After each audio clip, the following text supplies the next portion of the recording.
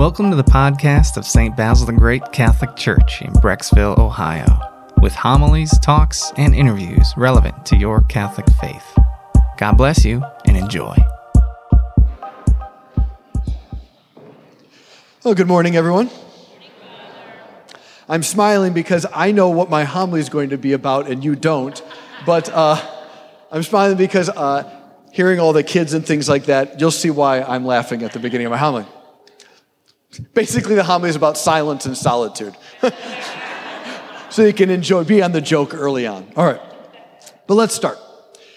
So it's not too long ago, and if you're born after 1995, you don't have any memories of this, okay? So some of you are like, well, great, this homily's not for me. Most of us, you'll remember this. There was a time where you would go into a coffee shop, and you couldn't go to like the grab-and-go section because there was no phones with apps to order ahead of time. You had to go in the line. And then if there was like 5 or 6 people ahead of you, you had to just wait in line. And as you waited, there was nothing to do because you didn't have a smartphone yet. You had to just wait for coffee like a weirdo. And extroverts in the line began to talk to strangers, and introverts began to pray, God, why is this person talking to me? And it was part of being human. All right? It was a great experience of being human. You couldn't speed anything up. It wasn't up to you. You weren't in control. You had a hope and a desire, and you had to wait your turn for that hope and desire to be fulfilled and met. Let's add another one. I can remember when TV shows were 30 minutes long, interrupted by 3 commercial breaks, where you would run to the bathroom as fast as you can, or you would try to get food, a little refill on a drink, whatever, and get back, because there was no such thing as pausing TV. Also, if you missed that episode, you just missed it. That was it. You never got to know what is again. It was gone. And maybe at work, people would fill you in on what happened because you had to wait a whole week to get the storyline going again because you couldn't stream anything. TV was not within your control or mine. You had to just suffer the waiting of the next thing. You had hopes to know how the season ended. Sometimes we had to wait months because it was summertime. It didn't come back out till the fall. Not to mention tablets, emails, smartphones, video game systems. You name it, this is the world we're in now. Right? And you can have a little Andy Rooney moment. If you're old enough, you know what that means. All right, I'm only old enough because I studied comedy. But you can have a little Andy Rooney moment and reflect on the past and the golden days. But they're gone. And some of us here need to really accept that. You can't get it back in the can. It's gone. And once we accept that, we can then start to navigate and respond to what does it look like to be human now? And more importantly, how is God showing us how to live in this time period? So when God gave us Jesus, his only begotten Son, and united him to our human nature, he didn't just give us another teacher. He primarily was our Savior. And he saved us through his death and resurrection so that we could have the hope of life everlasting.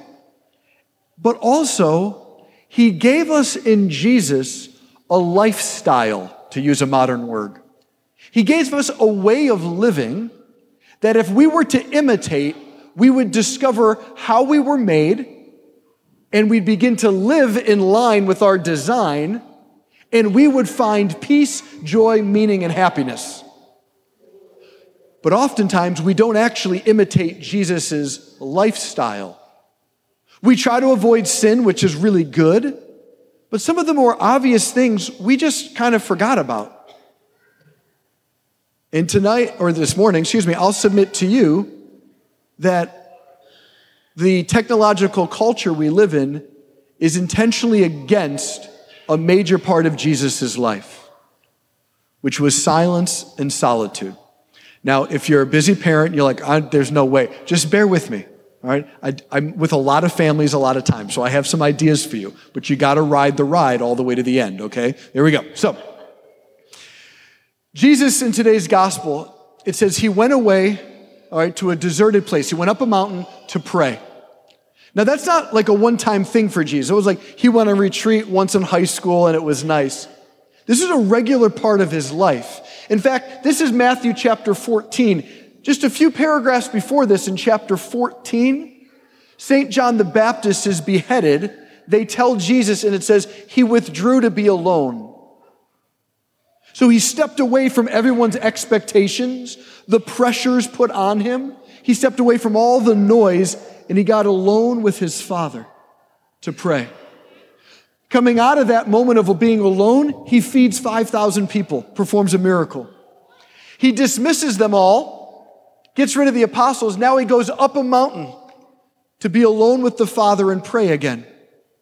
After a long time of prayer, he's now walking on water, performing the miracle of walking on water. It's all within one chapter. Jesus withdrawing and then coming out of this alone time, clarified, settled, joyful, and potent. During the time of prayer, he's just with the Father, vulnerably listening, sharing, entering in. From there, he's on a mission that's meaningful, joyful, and healing for others. This isn't just this chapter, though. After he's baptized, he goes into the desert for a month and a half, praying, fasting, alone with his Father. And it's from that place of deep spiritual sensitivity to the Father, he then defeats Satan's attacks. Coming out of there, he does a whole day of ministry. And I mean a whole day. We're talking 18 hours probably.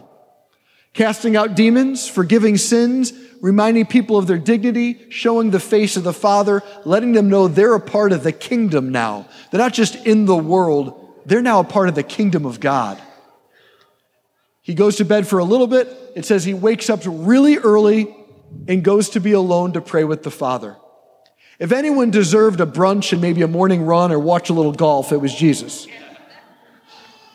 But that's not where he went to be recharged. He went to be alone in silence and solitude, always coming out of those moments settled, clarified, loved by the Father, and potent. You and I, we have no moments where things aren't going on because not only are people needing things from us, when we do have alone time, first thing we do, scroll. It's called doomsday scrolling, right? We just scroll, look at all the things we possibly could look at. Then we get jealous and pretend we're not, so then we do filters and post our own pictures. We let other people decide what our moods are, our values are. Are we keeping up with this person? Are we not? It used to be bad 50 years ago. Now it's social media everywhere. And then we begin to ask, I don't know why there's so much mental health struggles. We all go, we don't know. No idea why. Maybe it's because we're not living in line with the way we're designed. And maybe God has already done something about it. He gave us Jesus and said, he's our role model. We used to use words like role models and heroes. We don't use those anymore. But he's the one we're meant to imitate because in imitating him, what's in his heart over time enters ours.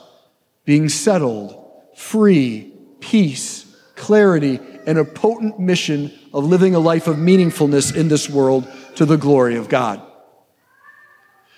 So Jesus shows us this time of prayer, and there's a lot of things we can say about this, but I just want to say one thing about prayer.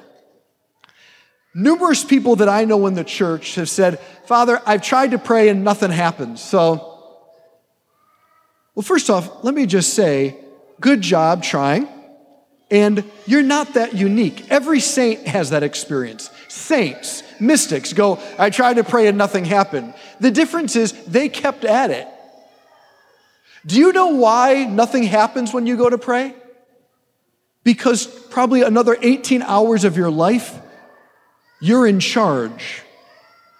You and I live our lives like we're in charge. We text when we want. We respond to emails when we want. We watch the show we want. We never have to feel like we're waiting in line because we can distract and numb ourselves through any technological means. Anything unpleasant, making us feel like we have to wait, like we have limits, like we have to depend and trust. We numb that experience out with a slew of technology.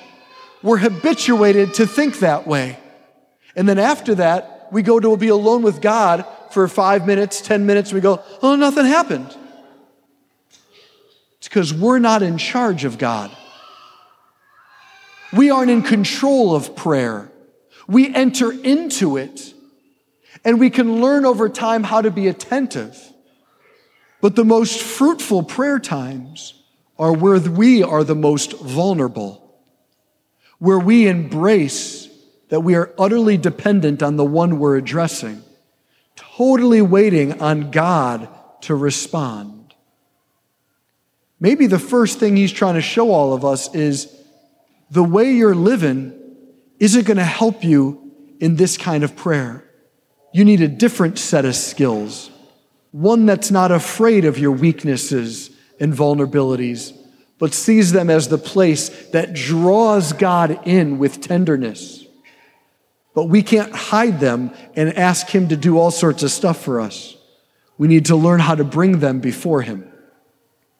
So 2 things about parents in the modern world and how crazy it is, for lack of a better term. Okay, great.